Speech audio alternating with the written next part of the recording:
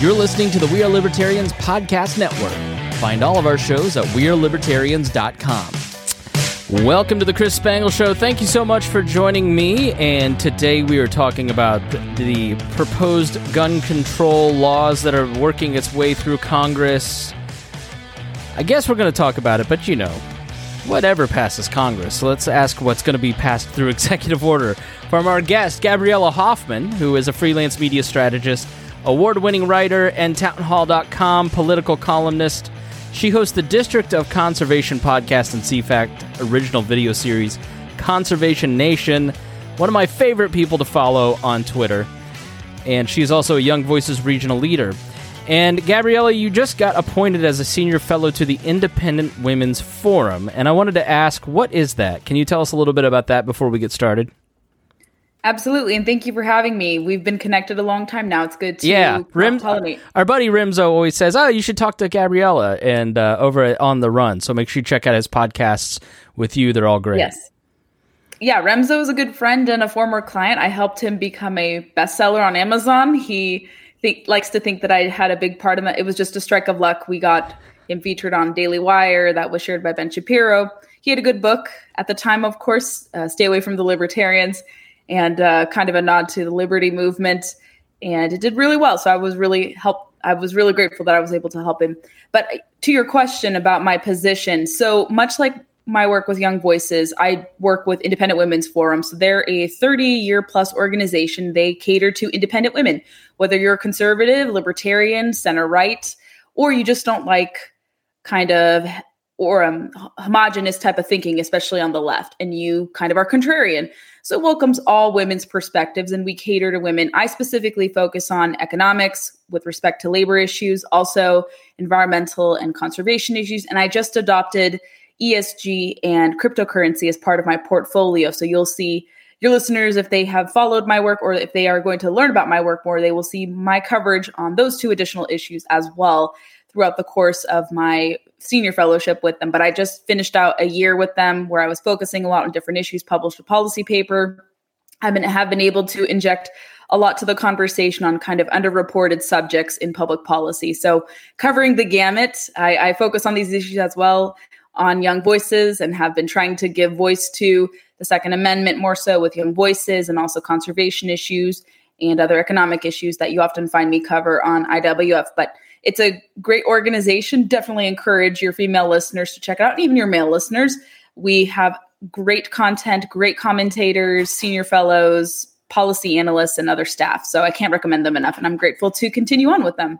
Yeah, so make sure you check that out. Now, the tragedy in Uvalde hit me pretty hard. I've got a stepdaughter that's 3, and, you know, it just sort of gives new perspective once you have a kid in your house and you realize the center of your family's world is a kid. And so to see young kids and just to hear the stories, I just don't know anybody in the country that wasn't truly affected by that. So I guess talking to somebody who is a staunch Second Amendment person like yourself, do you understand why people kind of leap to gun control as the first solution? What's your reaction to that? I mean, I kind of find a lot of it, like, if you're going day of, man, that's really ghoulish to on day of. But I sort of get why people do it. But what's your reaction when we do have a tragedy like this? You're absolutely correct. I don't know anyone who was celebrating this horrific shooting, especially in the firearms industry. Nobody in the industry, from what I gather and from my conversations with people in the industry, nobody likes seeing their products used in evil acts like this. You talk to even just nominal gun owners. Nobody likes to see these products and tools that are used for protection abused by deranged lunatics, people who shouldn't have guns. And to your point about how soon you should comment, I think whether you are in support of gun control or not support of gun control, I think you need to let the families heal. I think it's insensitive if you rush to say, well, this is going to fix your problem right as the blood has been shed, as the tears have been dropped, and as people are reeling in from this new reality of losing a child. I haven't thankfully experienced anything of that sort. I don't really talk about this as much, but my sister survived an attempted mass shooting at a social conservative nonprofit in DC about 10 years ago. And that event actually impacted me, especially her too. And my family and I decided in response to that we would purchase guns. I think you can find multiple reactions to attempted mass shootings and such, and you'll see different reactions. Some people rush immediately to support gun control. You'll see others say, actually, no, I don't think this is a good solution. But I think as a general rule, you have to let families, victims heal. You have to let them adjust to this new reality. And some victims' families will say, yes, gun control is the solution. Others will say, no, let's not rush to this. We need time to grieve. We need to do this. Like you said, I think it is ghoulish behavior to see people rush to this when we don't know what was the cause. How did this perpetrator, what was his intent? Why was he committing the crimes? Was he a prohibited possessor? Was he someone who shouldn't have guns? So a lot of questions arise whenever these mass shootings happen. Oftentimes, these killers are on people's radars. This guy was on police radar. And also, I think people can also be alarmed, if not more so alarmed, by the fact that the response to the shooting was quite pathetic by law enforcement. That's an understatement. Yeah, which, to your point, just to piggyback on that, you look at El Paso and how he wasn't added to the no-buy list for firearms. You look at the FBI failing with Charleston. Like, so often, you see law enforcement and the gun control mechanisms that we already have in place failing. And it just doesn't engender a lot of confidence that we can give up more, like our own security to people who just so often fail. And why do more when you're not doing the bare minimum right? I often say and tweet that gun control policies are not enforced against the perpetrators who are committing these egregious acts of violence involving guns. It's usually the law-abiding who are penalized. You don't see an enforcement of these laws usually against these perpetrators. We see in many cities where gun control policies are very, very strict. It's very hard to obtain guns legally. You see a lot of perpetrators are released early, immediately after committing the crime, or they're released early on bail, or maybe they get a light, lenient sentence from prosecutors or DAs. And so people have to wonder whether it's law enforcement not going in and stopping a mass shooting as it's happening, or whether it is these prosecutors or DAs who are letting these people out early from jail, people who are prohibited possessors or people who are committing violent acts of crime involving guns. I think the American people won't have trust in supporting gun control. And you see time and time again with each month, the National Shooting Sports Foundation always sends me emails or keeps reporters like myself updated with statistics on background checks through the NICS system and gun purchases. And every month, since the pandemic had started to unfold, you see a historic number of background checks processed, guns purchased legally, and more people, especially from diverse backgrounds, purchasing firearms, going through the background check system because they see that law enforcement's not reliable in many cases, or they can't rush to their defense. It takes 8 to 10 minutes maybe for law enforcement to come to your house, and your life and moments between life and death matter within a minute or seconds. And so people realize they have to sometimes put the situation into their own hands. They can't rely on law enforcement if it comes to those mere seconds between life and death. And mass shootings, again, bring about these conversations about gun control and maybe hardening schools and different policies. And I think where you can bring people together is not so much creating more laws. We have a lot of laws. Actually, someone pointed out to me recently that I don't know if it's scientific, but there is kind of an anecdotal argument to say that with each year, as more laws that make it harder for people to obtain firearms have been introduced, crime has gone up. A lot of people say that 50, 60 years ago, people used to bring guns to school if they're going hunting or they're doing a shooting sports club, and mass shootings were not common. They were quite rare events if they ever happened back then. And so people attribute it to other factors explaining why these mass shootings are happening. I think something came out today in an article that said that these are would-be suicidal individuals who are committing these acts in the public, and that more mental health measures have to be addressed. But yeah, there is a lot of definitely heated rhetoric out there. A lot of people simply want to say banning guns is the solution. But if you look to see in cities where crime has spiked, or in states where there are more vulnerable people to different types of violent attacks involving assailants using guns, it's largely in areas where there's lots of gun control. And like I said earlier, I have been prosecuted. Yeah, I've been amazed. Kind of, we moved downtown, sort of. I'm within a 20-minute block of the Circle of Indianapolis. It's a very mixed neighborhood. Pick your demographic factor: race, age, color, creed, religion, right? And I'm amazed at the amount of gun ownership here. The white libertarian couple are playing catch up. Like it's so I feel like we have just this culture war kind of dividing line, as if, only rural conservatives wearing MAGA hats own guns.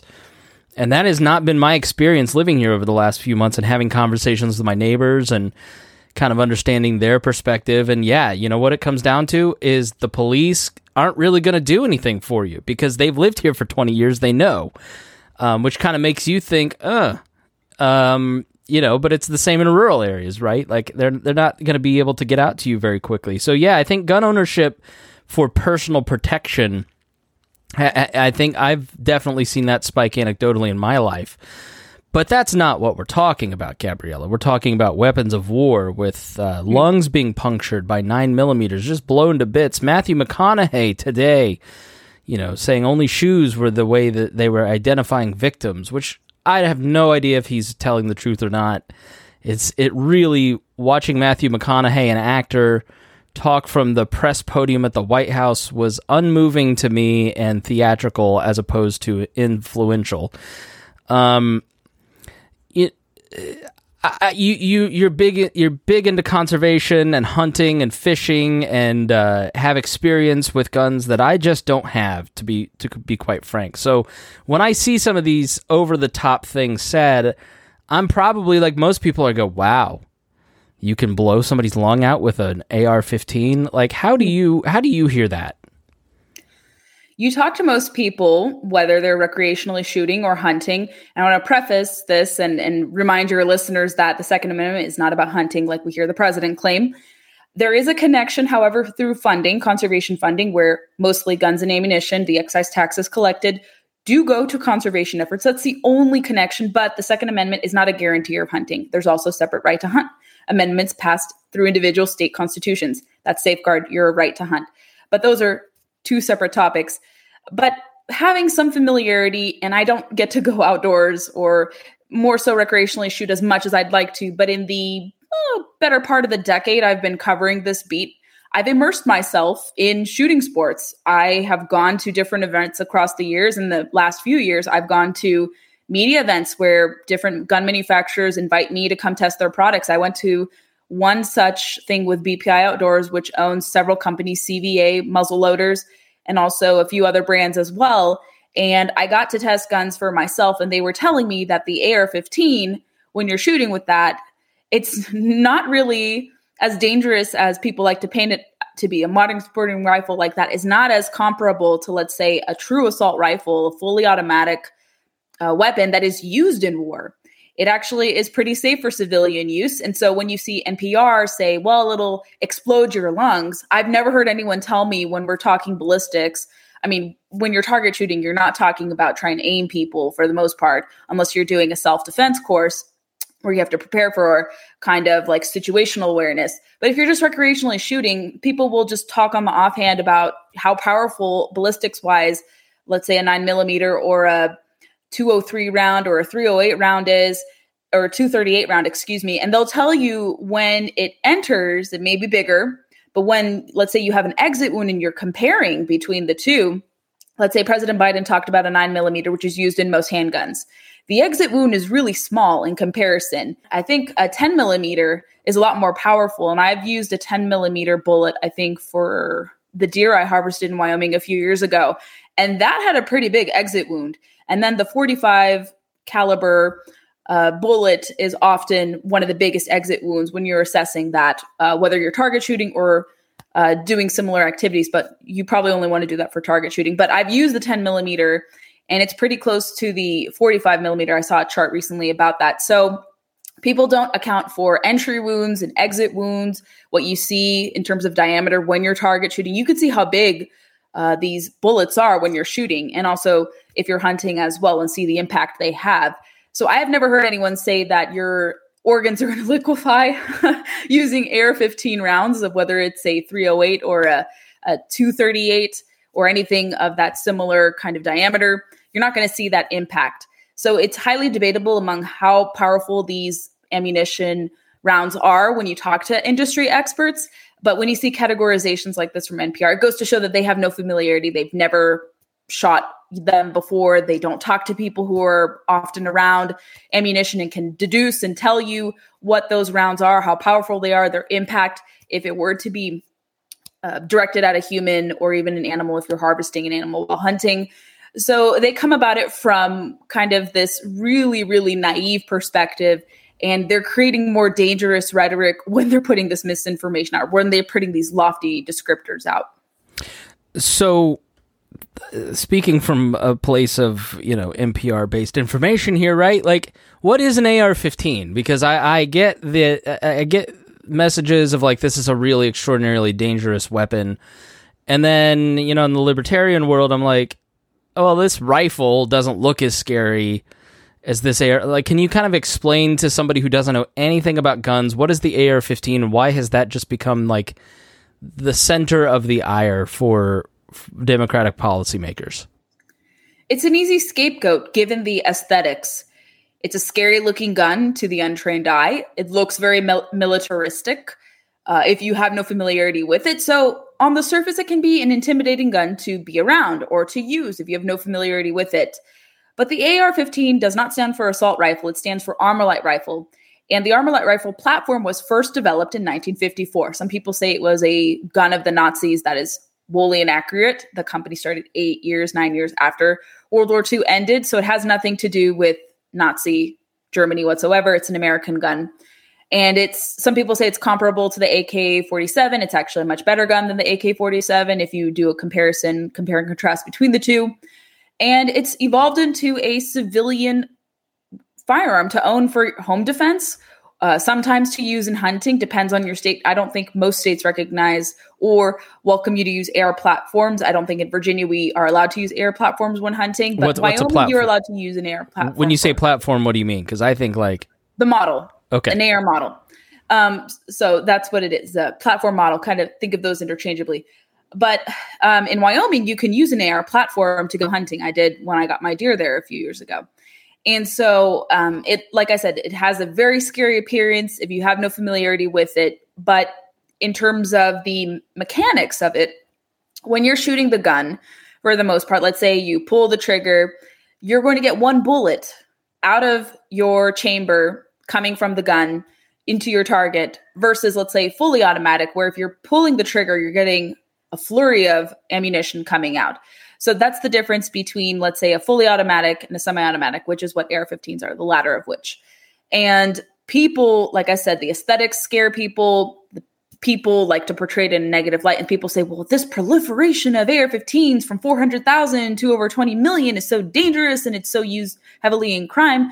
And you look at FBI statistics about criminal usage of guns, it's actually handguns that are the most commonly used firearm, despite the, let's say, coverage wielded towards AR-15s in coverage about mass shootings. You start to see them being used in mass shootings, but they're not the most commonly used weapon. I think after handguns and knives even, AR-15 or rifle platforms like the AR are used. So they're not as heavily used in crime, but the media likes to fixate, unfortunately, on their usage without painting the full picture of what guns are used. However, even though, let's say, the handgun is used commonly, I don't think that's a justification to ban it. But it's very interesting that it is singled out. It is scapegoated because people just don't know the mechanics of the gun. They've never shot it. It actually is a very useful firearm. I like it better sometimes than handgun shooting if I'm recreationally shooting. It prevents recoil. It's very easy to handle for the most part. Women, believe it or not, it was an article 9 years ago. A lot of news outlets were saying that women preferred the AR platform for home defense. It's a popular choice among women. It's a popular choice among men. It's even a popular choice among minority gun owners.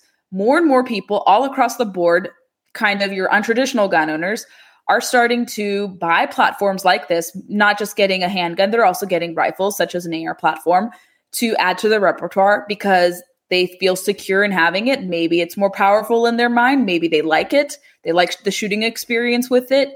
I think Americans who are lawful and are not prohibited from legally owning guns can choose to have either a handgun, air platform, or hunting rifle, whatever they're choosing.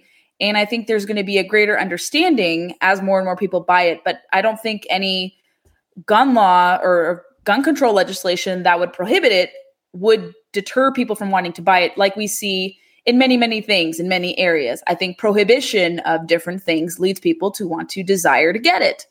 I know that's a common refrain in libertarian circles. Libertarians often talk about, let's say, the war on drugs or the war on poverty and different measures that the government puts in place to make things worse or to prohibit certain things, much like with their quest to want to pursue a war on guns here. In this example, prohibition, let's say with alcohol as well, it made people drink under the table. It didn't stop people from drinking. And that law, thankfully, was overturned. But similarly with guns, if you ban the AR platform, there's going to be an increased desire to get it, whether or not these regulators like it or not. So creating this kind of, let's say, fanfare attached to them is going to make people curious about them. Not criminals per se, but law-abiding folks who are going to be curious about, is this really as scary as everyone is making out to be? Is this a useful gun? Is it good for home defense? Is it good for hunting? Is it good just to have for recreational shooting? I'm going to be curious about it. And I think, like I said, you're seeing more and more people across the years buying AR platforms because they see it is a effective tool in many, many ways, and that it's not as scary or as dangerous ballistics-wise and also mechanics-wise as the media makes it out to be. So that's kind of a long-winded response to your question. Yeah, so I was talking to somebody and kind of to piggyback off of that, they said, well, listen, there's, like when Australia confiscated all their guns, they had like 300,000 guns. I mean, it was nothing compared to our starting point of like 400 million, 500 million guns. So they acknowledge that you can't have a bunch of little Wacos going around trying to confiscate all those weapons. But let's just stop selling them. Like, at some point, Gabriella, you need to be honest that the problem is the guns. We have more gun violence here than anywhere else. So let's just stop the selling of guns. Whatever's made is made. Just put a 10-year moratorium on it. What do you say to that? I think that type of thinking can be easily refuted. Someone, I think statistician, recently compiled data comparing the United States with other countries where gun prohibitions are very common versus the United States. And he was able to pull together information that even though we own the largest arsenal of personal defense firearms, the United States only accounts for about 4-5% of crime globally, even with our large gun-owning populace. And he did a cross-comparative analysis between different countries where there was more gun control, and they had actually sometimes more instances of violent crime. There were just different tools used in lieu of guns. And gun crimes or crimes involving guns can still occur even in areas where there are great prohibitions. But oftentimes people see that, well, okay, there's this correlation between the proliferation of lawful gun ownership and higher crime. And if you look at, let's say, authorities like the Rand Corporation, people often say, even beyond, let's say, gun ownership, they say concealed carry is going to lead to higher instances of crime. You look at the Rand Corporation, which is a pretty serious outlet, pretty mainstream, in their reporting on whether or not crime increases with the introduction of concealed carry legislation, or your ability to conceal carry. And I think they're going to do some studies about permitless carry coming up soon, with half of the country now adopting that type of policy. They found that there was inconclusive results about whether or not crime increased under these type of loosening of restrictions. So they said that it was very limited or it had no conclusive effect. But if you compile different studies, the United States, like I said, is not the largest, let's say, trafficker of violent crime. You have different countries in Africa, South America, even parts of Europe that are even more dangerous than us. But Australia doesn't have a Second Amendment, so they come about it from a different vein, that America's so wild and it's the Wild West and there's no accountability and crime is rampant. But they can have other things. They have the most poisonous snakes in the whole country, so people probably die by snake bite, or people are attacked by other types of weapons too, not just guns. So Australia, to me, seems very dangerous because they don't have a handle on poisonous snakes. Another right. So you're saying it's not, it's just their perception that this argument, but that perception is now starting to float into America, and that we are a more dangerous society because of our militarism, because of our gun ownership than other societies. I mean, is that an accurate statistic? I mean, I see it out there, but it doesn't mean I trust statistics. I mean, I just, like, they can all be manipulated. So easily. I mean, look at the funding of the different people who commission these studies. Most of them do get backing from gun control lobbies and the gun control organizations. So they obviously reach a conclusion. What's really lamentable was there was a great Harvard University survey that they said was not scientifically peered, but it was released in 2007, and it actually found a correlation between high instances of lawful gun ownership and a correlation with lower crime, kind of the inverse relation. And they found that in societies, especially the former Soviet Union, where my family is from, and communist China and other areas where it was collectivist and centrally planned, where there was no lawful gun ownership was banned and prohibited. They found that higher instances of crime were very common in those societies.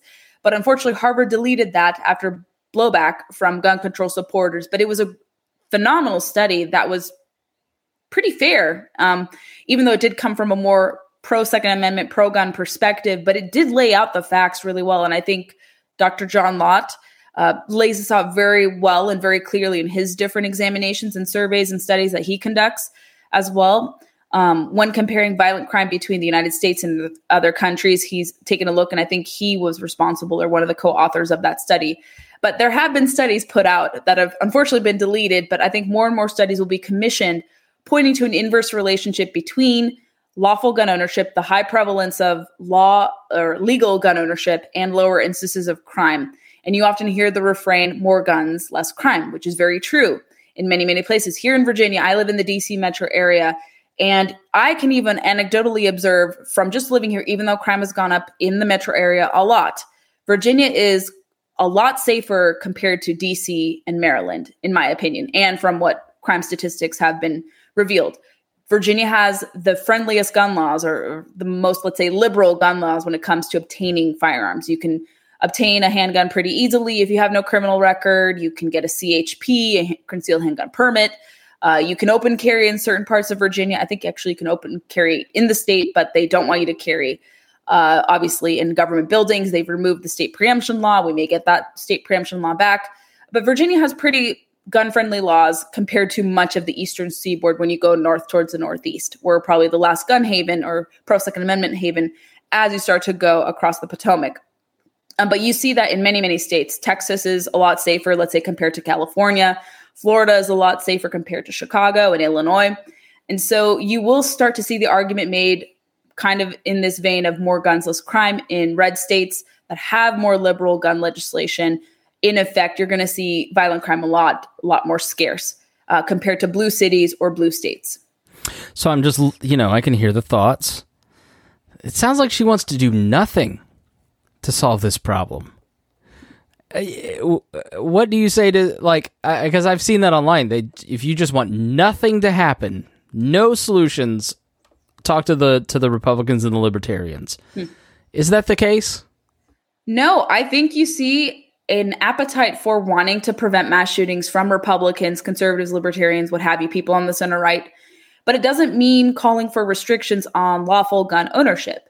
You have to look at, and I think many people don't want to see this happen again. I think most people want these mass shootings to be prevented. Personally speaking, I would love to see these prevented, especially if these assailants are identified much earlier.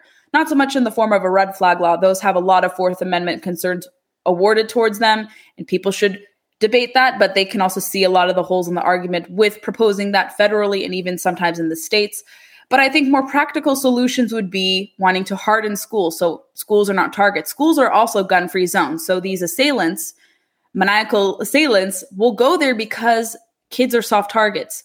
It's a gun-free zone. So they know that these people are defenseless because there's none of these protections, unless there is a campus SRO who is armed and properly trained to stop a potential assailant. So I think hardening schools can be easily agreed upon, whether you're a Democrat or Republican, conservative or progressive. But unfortunately, there's no appetite among many on the left to support that type of solution. I think also there's a lot of, let's say, agreement over improving the background check system. Doesn't mean creating universal background checks. It means making sure the FBI and others who are tasked with determining if someone is a prohibited possessor actually doing their job and not missing any pertinent information that can be transmitted to a gun shop to bar someone who potentially should be restricted, not invoking a red flag law, but actually filling the gaps in the background check system so someone who is not prohibited is not being sold a gun.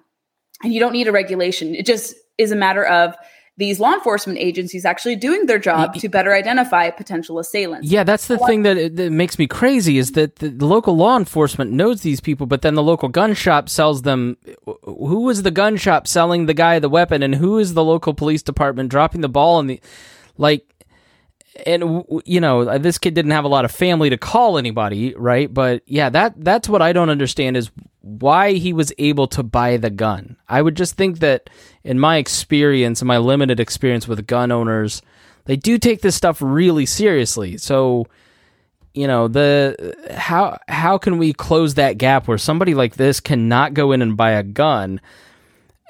But I also recognize, like, there's not going to be a total solution to this. And if you had a gun registration, for instance, there's always going to be problems with that, and there's obviously privacy concerns with it too. So, I mean, how do you close that gap? I mean, that to me seems to be like the most important thing is loaned by local law enforcement, yet can buy a gun. We hear this. You've heard the expression, if you see something, say something. If people actually lived up to that motto, maybe some of these people can be identified.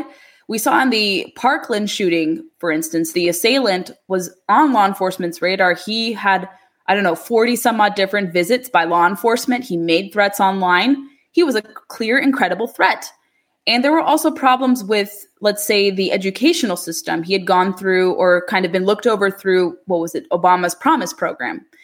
And a lot of educators kind of passed on him. They didn't notice anything. Some people reported he exhibited some warning signs, but they kind of turned a blind eye and they transferred him to different schools. They didn't take care of the problem. They didn't discipline him. They didn't get him the help he needed. And it evolved into a horrific situation where he murdered lots of students. And hopefully he's going to be punished to the fullest extent of the law for his evil acts that he committed. But he was on people's radars. And I know two of the Parkland fathers who are for the Second Amendment, and you hear them and you hear what they want to be done. They don't want gun control. They want schools to be hardened. They want these perpetrators to be identified a lot easier so that they don't lose children in the future and that others don't lose children like they did. And I think more people should look to them over, let's say, celebrities like Matthew McConaughey, who have no proximity to these horrors. It's understandable. He's very impassioned about his hometown, but he hasn't lived there in a long time. And I don't think going to the podium at the White House, at a White House that is calling for, unreasonable gun policies. They're calling for lifting immunity for gun manufacturers. Gun manufacturers can be held liable for their products being misused in certain instances. It's not a foolproof law. Biden says they're immune from having their immunity challenged. Actually, that's not true.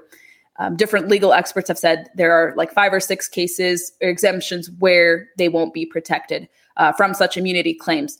There's also different conversation about wanting to ban semi-automatic handguns and rifles, ban everything semi-automatic. That's not reasonable. So if Matthew McConaughey wanted to genuinely appeal for common sense solutions, he wouldn't have gone to the White House podium, given where this agenda of the Biden administration lies currently. And so, yeah, there's a lot to tackle. People want solutions without restricting gun rights. And I think that's where we can head into without constantly going back and forth about infringing on people's rights. Unfortunately, a lot of people on the left don't see this. Maybe individual gun owners do, but elected members of Congress don't see that yet. I've talked about often with Stephen Gutowski of the Reload. He documents trends and he documents every Second Amendment or firearm story more aptly than I could and very, very astutely. And he's very sober in his analysis. He's one of the best people on this subject. And I asked him, I said, are you going to see, or are you observing, let's say, a change in Democratic politics moving away from gun control? Because they're losing a lot of their supporters. A lot of people who are former Democrats or Democrats kind of teetering on maybe becoming centrist or libertarian, a lot of them have said they've lost faith in the party because they have adopted extreme positions. So it's not that Republicans don't or conservatives don't want to work together to stop shootings. We have different solutions. We think you can solve these problems or help kind of ameliorate their frequency or make their frequency less common, even though they are rare events. I think people have to forget, or people often forget, that these are mass shootings are still statistically rare, although media does amplify them and say that there's horrific mass shootings of the grandest scale. Thankfully, they're still rare events, but the media likes to jump on the horse wagon and everything's a mass shooting. They pad they just print whatever every town says and pad the list as if every somebody gets shot in the shoulder and 3 people are standing nearby. That's a mass shooting. They don't go according to their dishonest. methodology. Yeah, it's totally dishonest. One final question, which was the whole reason I had you on, but it's been so interesting to hear some of these perspectives. What is being proposed in Congress, and does any, Joe Biden we got to do something this time. We got to act this time. Are they going to act this time? What is being proposed, and what are realistic chances of anything passing? What they're proposing on the outset right now is they want to raise the age to purchase an AR-15 from 18 to 21, because most rifles you can obtain when you're 18. Handguns are when you are 21. So there's discussion about that. However, as we talked about before we went on the air, House Republicans have said they will not vote to do that. They've also said they want to limit the rounds of magazines to 10 or more, no more than 10 rounds. You're not going to see Republicans support that, according to Steve Scalise, according to a report that's come out. So certainly, because Democrats have control of the House, you'll see them pass measures by a thin margin. Maybe a few Republicans like Adam Kinzinger and those who are not reliably for the Second Amendment jump on board. But when it comes to the Senate, you're not going to see those measures pass, especially if it's centered around abolishing the filibuster. We've heard Senator Joe Manchin, who's generally in support of the Second Amendment and gun rights. He said he's open to banning AR-15s. But if it came to abolishing the filibuster, I don't see him supporting abolishing the filibuster to achieve a ban on AR-15s. What he bills is an assault rifle, but it's not an assault rifle, as I explained earlier. So it may make some movement in the House. That's where we are in terms of makeup in Congress versus, gun control advocates control the House of Representatives. It's kind of more divided in the Senate.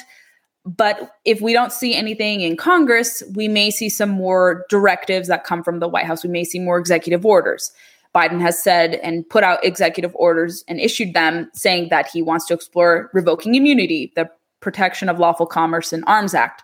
He also wants to look to ban ghost gun kits, although the Nevada Supreme Court held that you can't ban so-called ghost guns because that violates Commerce Clause and also your First Amendment right and Second Amendment right to do lawful commerce engaged in kind of this space. So there is judicial precedent that said you can't ban ghost gun kits or so-called ghost gun or do-it-yourself gun kits because it infringes upon a company's right to be able to make lawful products. So we will see a lot of this stuff if it is done by executive action, perhaps challenged in the courts. We're still awaiting the Supreme Court case in New York State Pistol Rifle Association versus Braun before the Supreme Court that will overturn the remaining May issue laws that prohibit most people in blue states from obtaining or not presenting a case as to why you have to own guns. So in shall issue states, as you know, in Indiana is one of them. Virginia is also another. In 42 states, you don't need to have a clause to present as a reason for obtaining a firearm legally. So this court case will rectify, let's say, any gray area over whether or not you need to have a just cause for obtaining a firearm. Let's say your life is under danger. You don't need to say that your life is under danger. You could say, I just simply want one for protection purposes. You don't have to lay out the reason, much like you do in blue states and localities. So we have court cases. We may see some judicial action. We may see some executive orders be handed down. But with the midterms looming, I honestly don't see an appetite for gun control. We may see a lot on Twitter because Twitter is biased against the Second Amendment, unfortunately. But you look across the country and you talk to regular people, and that is not a priority on most of their minds. They are very concerned about inflation. They're very concerned about baby formula shortages. They're very concerned about paying high premiums on gas prices. So it's not a top issue to pass gun control, even in the event and wake of these horrific mass shootings. It's not on people, like I said, see the shortcomings with law enforcement not being able to defend and to fend off these different attacks by mass shooters. People are very concerned about not having their personal safety secure, and they see that gun control arguments don't work and gun control fails on its face. So people's priorities are not set on gun control, even though there's an appetite by this White House. And we'll see what comes from Congress. I think the president will be stopped in Congress if Republicans or Second Amendment supporters take control after November. Well, I've got so much more I want to talk to you about, but we're going to end it there. You're big into conservation. You're a person who pivoted from a lot of politics to just part-time 50-50 politics, as you said earlier. Tell people where they can follow you on all your different work and, little shameless self-promotion time, Gabriella. Yes, I am on social media, very visible there. I have blue check marks on Facebook, Instagram, Twitter. So jealous. But I think I earned it, unlike some of the journalists that just get handed it. But I worked my tail off, I could say. But I'm one of the good blue checks. I'm not going to look down my nose, and smite people. I try to be a good informer. So I'm a good follow, hopefully. And I hope some of your listeners and followers see that.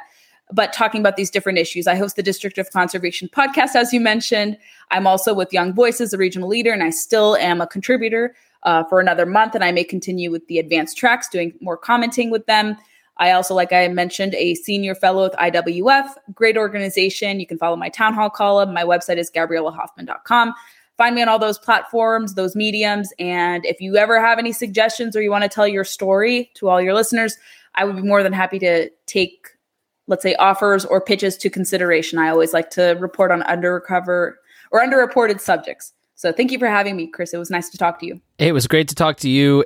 And listeners, if you got something out of this was a great little summation, great conversation. Share it with your friends. That's the best thing you can do. Thank you to all of our patrons.